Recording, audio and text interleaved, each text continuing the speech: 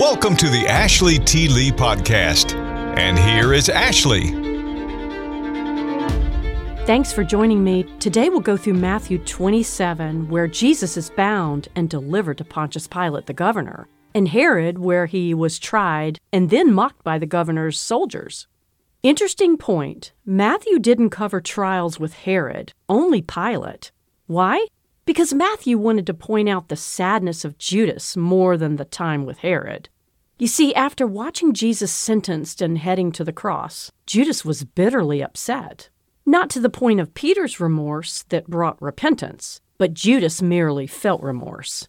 This remorse, sadly, was not enough to repent and change, so Judas committed suicide in the field of blood. Meanwhile, in the trials of Jesus, the Jewish religious leaders had completed their role of trapping Jesus, so now he needed to be sent on to the Roman rulers for judgment. Once Jesus was before Pilate, the sad part was that the Jews chose a common criminal, Barabbas, to set free instead of this innocent Jesus. Then Jesus was continually mocked as he headed to the cross. As we go through the details, you'll see the prophecy from Old Testament being fulfilled. This is a beautiful truth of the Bible. It's alive and breathing, which becomes evident as the prophecy unfolds. The chances of hundreds of prophecies being fulfilled by one man like Jesus is literally impossible. But with God, all things are possible. Let's go through sections to make the last hours of Jesus' life more clear. 1. Judas's remorse. After Jesus was delivered to Pontius Pilate, the governor of Rome, Judas Iscariot had a time of remorse about what he did to trap the Messiah. Why do you think Judas betrayed Jesus in the first place? Well, obviously, Judas hoped to gain a position of prestige, power, and of course, prosperity following Jesus. I mean, Judas stood by Jesus' side, and Jesus must have trusted him enough to handle the money like he did. I'm sure Judas was gravely disappointed, though, when he realized that Jesus didn't start a worldly, materialistic kingdom like he hoped. That's what it would take for Judas to inherit such a prominent position in the kingdom of God. Or at least he thought. The fact that Jesus failed in Judas's mind to set up a worldly kingdom could have driven his decision to sell Jesus to the Jewish authorities. False Jewish authorities at that. But what do you think drove Judas to be remorseful? Well, think about this. When Judas finally sold Jesus over to the authorities, in the back of his mind, he never expected Jesus to be convicted. He had seen Jesus in trouble before, and always the Messiah slipped away or escaped being arrested, so Judas might have assumed this would be the same. In his mind, that made it semi-okay to turn Jesus over to the false Jewish leaders. But Judas didn't seem to know about prophecy. He might have known the Old Testament, but probably didn't associate all of these happenings with what the prophets had said. So when Judas finally saw Jesus taken by the authorities, not escaping or putting up a fight, it must have hit him that he was responsible for Jesus being crucified. That's when the remorse of Judas actually set in. Think for a minute of the difference between Peter's repentant heart and Judas's remorseful heart. Peter went to God in prayer and sorrow, according to Matthew 26:75. It says, Peter went out and wept bitterly. But Judas went to a worldly priest, a false priest. Judas went to confess his crime to a priest, but got no sympathy. Then he went and hanged himself. Let's look at Matthew 27:3 to see what happened. Then Judas, his betrayer, seeing that he had been condemned, was remorseful and brought back the 30 pieces of silver to the chief priests and elders, saying, I have sinned by betraying innocent blood. And they said, What is that to us? You see to it. Then he threw down the pieces of silver in the temple and departed, and went and hanged himself. But the chief priests took the silver pieces and said, It is not lawful to put them into the treasury, because they are the price of blood. And they consulted together and bought with them the potter's field to bury strangers in. Therefore the field has been called the field of blood to this day. Then was fulfilled what was spoken by Jeremiah the prophet, saying, And they took 30 pieces of silver, the value of him who was priced, whom they of the children of Israel priced, and gave them for the potter's field, as the Lord directed me. You know, it's pretty sad to see the reaction of the priests, right? They were so cynical, saying, "What is that to us?" Or in today's terms, "It's all on you and not us. We are innocent even though we paid you money. Jesus' blood is on the Romans and not us." No forgiveness was in store from the pagan priests, just self-defense of their own skins. You see, at that time in Jewish history, Jewish authorities wanted to make sure someone else's blood was not on their heads. They were afraid to convict Jesus to death in case he was God's anointed king, so they transferred the blame to the Roman officials. Nobody realized that all these happenings were fulfillment of the words of Jeremiah written in Zechariah 11:12-13 that say, "If it is agreeable to you, give me my wages, and if not, refrain." So they weighed out for my wages 30 pieces of silver. And the Lord said to me, "Throw it to the potter." That princely price they set on me. So I took the 30 pieces of silver and threw them into the house of the Lord for the potter. So the priests who refused Judas with callous, heartless words and bought the potter's field were fulfilling prophecy without even realizing. God's perfect will and plan will always trump man's manipulations and self-defense. So why did Matthew leave out Herod's trial and cover Judas's story? Why would that benefit the Jews who Matthew was writing to? Well, the Jews needed to see that Jesus was the Messiah and that every move he made and every step taken was prophetic. The Jews in the future who read Matthew will be impacted to see the miraculous truths of God's true word in its entirety with the New Testament included. Specifically how the Old Testament was completely fulfilled in the actions and words surrounding Jesus' ministry and crucifixion. Like I keep saying, during the Great Tribulation, there will be multitudes of Jews reading Matthew, I believe. Once the believers are raptured, the Jews will be scrambling to learn and understand the truth of the rejected Messiah, and Matthew might be their main source. 2. Sentencing of Jesus by Pilate. Now that Matthew cleared up the details of the Old Testament being fulfilled, it was time to continue with the sentencing of Jesus to death. How did this happen? Did Jesus put up a fight like most prisoners? Did he strike them dead like only Jesus could do? No, Jesus was silent and didn't make a move. He innocently endured beatings and mocking for the glory of God. Now for Pilate. What kind of man was he? Some think that Pilate might have been a slave, now elevated since he married a woman related to Caesar. But Pilate never seemed to be popular, even among his close friends. He was a cold, hard man, quite brutal in most of his actions. Pilate was concerned about the Jews because there had been some occurrences where he got in trouble with them. The Jews had tempers and were tough, so Pilate didn't want to disturb them enough to cause riots in Jerusalem. Pilate was happy as long as the Jews were happy, so he created a solution. He would offer release of a prisoner to the Jews, of course figuring that Jesus wouldn't be their choice. He said, "Here is Barabbas, a common criminal, and here's Jesus. Which one do you want convicted and crucified?" You see, it was not in Jewish hands anymore since they took it to the Romans, but Pilate still wanted to extend it to them to make the decision. The Sanhedrin were originally hoping Pilate would hand Jesus over to them so that they could do the normal death sentencing of the Jews, stone him to death. But that didn't happen. Do you know why? Because God prophesied it. So in Psalm 22 it says, "They pierced my hands and feet." Interesting that this prophecy was from David, a Jewish shepherd boy who knew nothing about crucifixion. Wonder if David ever thought, why did I write that and what does it even mean? Piercing hands and feet? Let's look at Matthew 27:11 to see what unfolded. Now Jesus stood before the governor, and the governor asked him, saying, "Are you the king of the Jews?" Jesus said to him, "It is as you say." And while he was being accused by the chief priests and elders, he answered nothing. Then Pilate said to him, "Do you not hear how many things they testify against you?" But he answered him not one word, so that the governor marveled greatly. Now at the feast, the governor was accustomed to releasing to the multitude one prisoner whom they wished, and at that time they had a notorious prisoner called Barabbas. Therefore, when they had gathered together, Pilate said to them, "Whom do you want me to release to you, Barabbas or Jesus who is called Christ?" for he knew that they had handed him over because of envy. While he was sitting on the judgment seat, his wife sent to him, saying, "Have nothing to do with that just man, for I have suffered many things today in a dream because of him."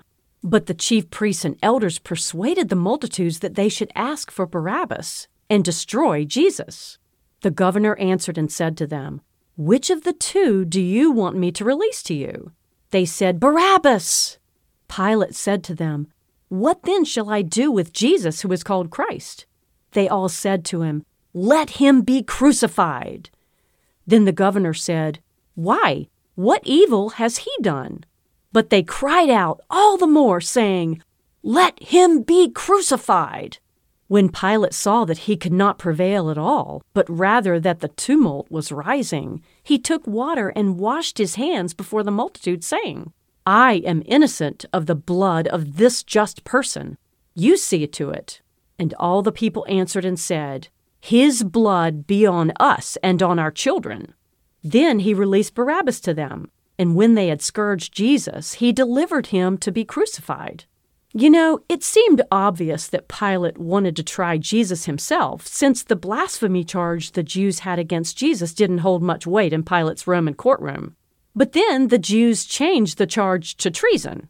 The Jews, with the coaxing of the priests, rabbis, and Sanhedrin system, literally despised Jesus Christ, their Savior. But this was prophetic. Isaiah 53:3 says, "He is despised and rejected by men, a man of sorrows and acquainted with grief. And we hid, as it were, our faces from him. He was despised, and we did not esteem him." Then on top of that, the Jews were claiming that they had no king but Caesar, since Jesus said he was the king of the Jews. In John 19:15 they said, "We have no king but Caesar." And then Pilate asked Jesus in Matthew 27:11, "Are you the king of the Jews?" Jesus' masterful answer was, "It is as you say." This was also prophetic that Jesus be the king of the Jews because Jerusalem was the center of the world. Isaiah 9:6 says, "For unto us a child is born, unto us a son is given, and the government will be upon his shoulder, and his name will be called Wonderful, Counselor, Mighty God, Everlasting Father, Prince of Peace. Of the increase of his government there will be no end, upon the throne of David and over his kingdom, to order it and establish it with judgment and justice from that time forward, even forever. The zeal of the Lord of hosts will perform this." Wow, this prophecy from Isaiah describes exactly what the Jews needed to be convinced that Jesus was their Savior and Messiah. But they were blinded. And then when Pilate was talking to Jesus, he was all beaten up and battered with whips, which is prophesied in Isaiah 53, saying, "He was wounded for our transgressions. He was bruised for our iniquities. The chastisement for our peace was upon him, and by his stripes we are healed. All we like sheep have gone astray. We have turned every one to his own way, and the Lord has laid on him the iniquity of us all." Due to this battering, Jesus didn't look the part of a king, but Pilate knew something was special about him.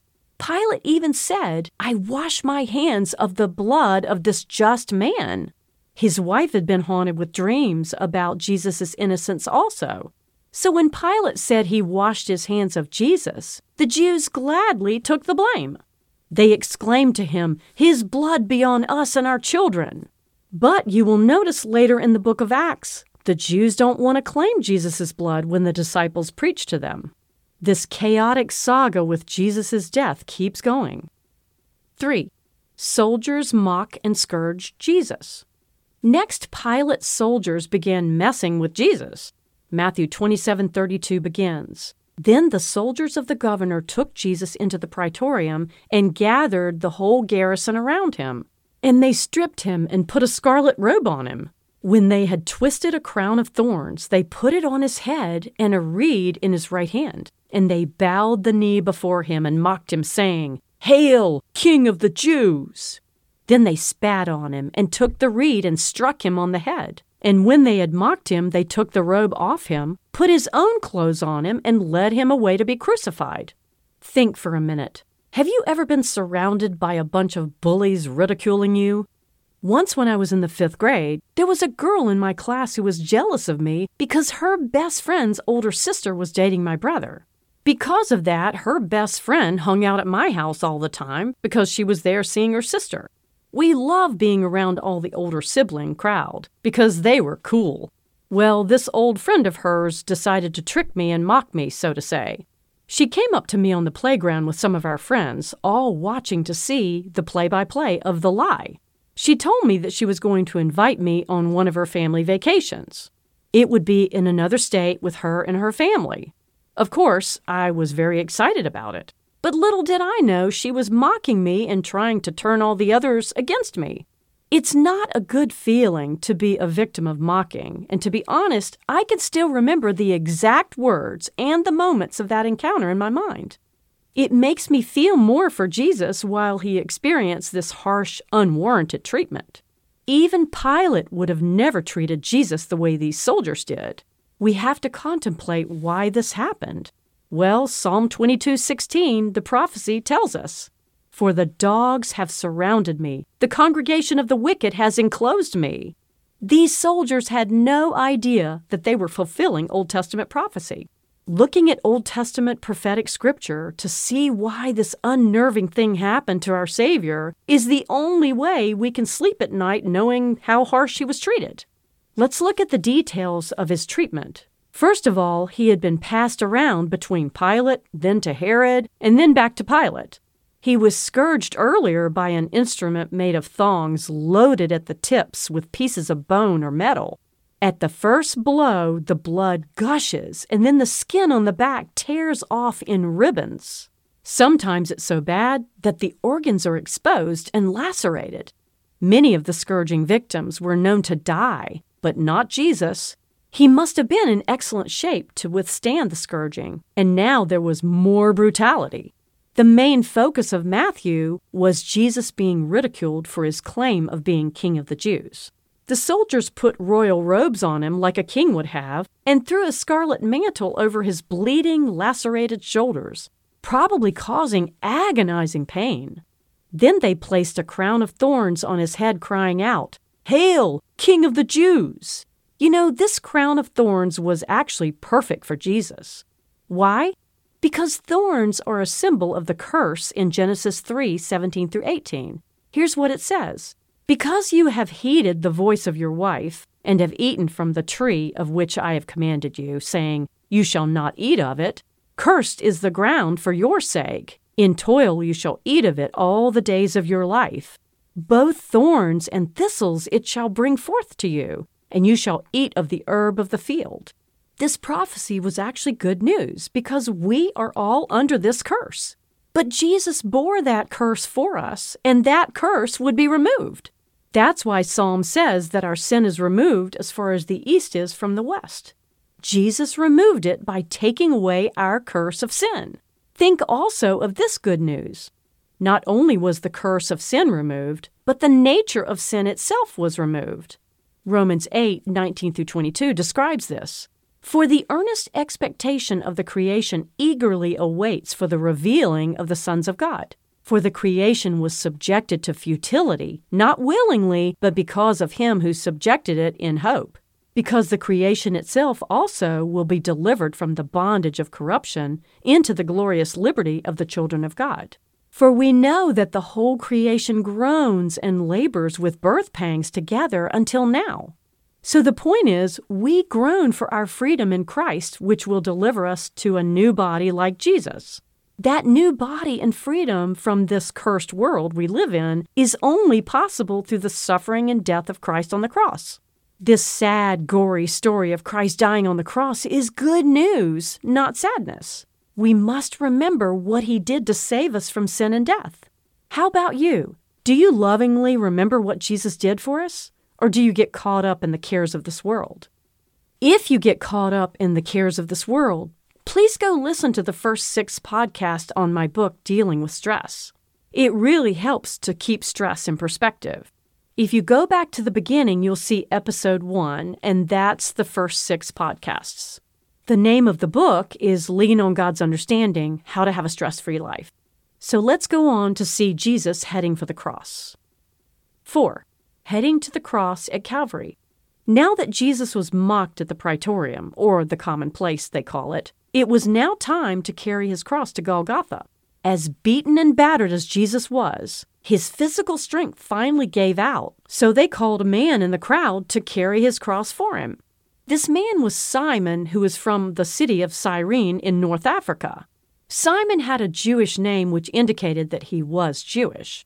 It appears that the Cyrenian Jews had several synagogues in Jerusalem, according to Acts 2 and 6. And after Pentecost, when the Holy Spirit was delivered to start the church, there was news of Cyrenian Jews actively spreading the gospel message. Acts 11 and 13 specifically talk about that. Simon and his sons Rufus and Alexander were referred to also in Romans 16. So think about this. Simon had never met Jesus, so most likely he didn't know that much about him. This encounter carrying the cross of the Savior of the world would have changed Simon to the point that he wanted to shout on the rooftops the gospel message. When Simon was first asked to carry the cross, he was most likely shrinking down with shame and embarrassment, since most of the Jews were sneering at Jesus like a common thief. But as he went beside the Messiah, the Savior and the Creator of the world, Simon must have been changed. We can verify that by looking in Acts and Romans, like I said, and seeing that his family became Christians and shared the gospel message. Here's the Matthew account of these happenings. Now as they came out, they found a man of Cyrene, Simon by name. Him they compelled to bear his cross. And when they had come to a place called Golgotha, that is to say, place of a skull, they gave him sour wine mingled with gall to drink. But when he had tasted it, he would not drink. Then they crucified him and divided his garments, casting lots that it might be fulfilled which was spoken by the prophet. They divided my garments among them, and for my clothing they cast lots. Sitting down, they kept watch over him there, and they put up over his head the accusation written against him. This is the King of the Jews. Then the two robbers were crucified with him, one on the right and another on the left. And those who passed by blasphemed him, wagging their heads and saying, "You who destroy the temple and build it up in 3 days, save yourself. If you are the Son of God, come down from the cross." Likewise the chief priests also, mocking with the scribes and elders, said, "He saved others, himself he cannot save. If he is the King of Israel, let him now come down from the cross, and we will believe him. He trusted in God, let him deliver him now if he will have him. For he said, 'I am the Son of God.'" Even the robbers who were crucified with him reviled him with the same thing. Let's take a minute to highlight some of the things in this passage. One is that Matthew called the place of crucifixion Golgotha. This was the Hebrew word meaning the place of the skull. This was the place where people were killed regularly. So Jesus joined the bottom rung of the despicable behavior of the worst of sinners. You see, that had to happen for Jesus to take all the sin of the world. He took it all, not just menial sin, but the deepest, darkest sins. Then the Roman soldiers gave him vinegar or sour wine mingled with gall, which was prophesied in Psalm 69:20, saying, "I looked for someone to take pity, but there was none, and for comforters, but I found none. They also gave me gall for my food, and for my thirst they gave me vinegar to drink." This gall mixed with sour wine was designed to drug the criminals, but Jesus wouldn't have that. He wanted to have every nerve in his body awake to endure the worst of the pain we would experience if we had to take his place and pay for our own sin. You know, that just blows my mind to think about. Then to think of all that Jesus endured during the actual crucifixion is mind-boggling. Matthew didn't cover much of the actual crucifixion, so let me describe what actually happened when someone was crucified. First, the beam of the cross was upright and was planted into the ground. The victim would be at least 2 feet above the ground, and then the inscription had room at the top above their head. The crossbeam was laid on the ground, and they threw the victim down on the ground. Can you imagine how much pain a throw to the ground would have been for Jesus with all those organs and raw skin exposed? Then they would stretch out their arms to tie the piece of wood or nail to their hands. Next, they would haul them up with ropes and tie or nail the crossbeam to the other one that was standing already. Once they were hauled up, the feet were placed and nailed to the upright beam. Now came the point where the victim was left to die by blood loss or exhaustion. Crucifixion was the most painful and slow death possible. It took days for them to actually die. The victim would end up cramping, agonizing thirst would set in, hands and feet were wounded, and the bloodstream probably wanted to blow up. Think about it. Jesus endured all this for you and me. Another detail that Matthew made sure to cover was that the soldiers cast lots for Jesus' clothes. You see, that's how they got paid for their work, gathering the clothes of the criminals being crucified. In order to divide the garments equally, the soldiers would cast lots, which was prophesied in Psalm 22:18.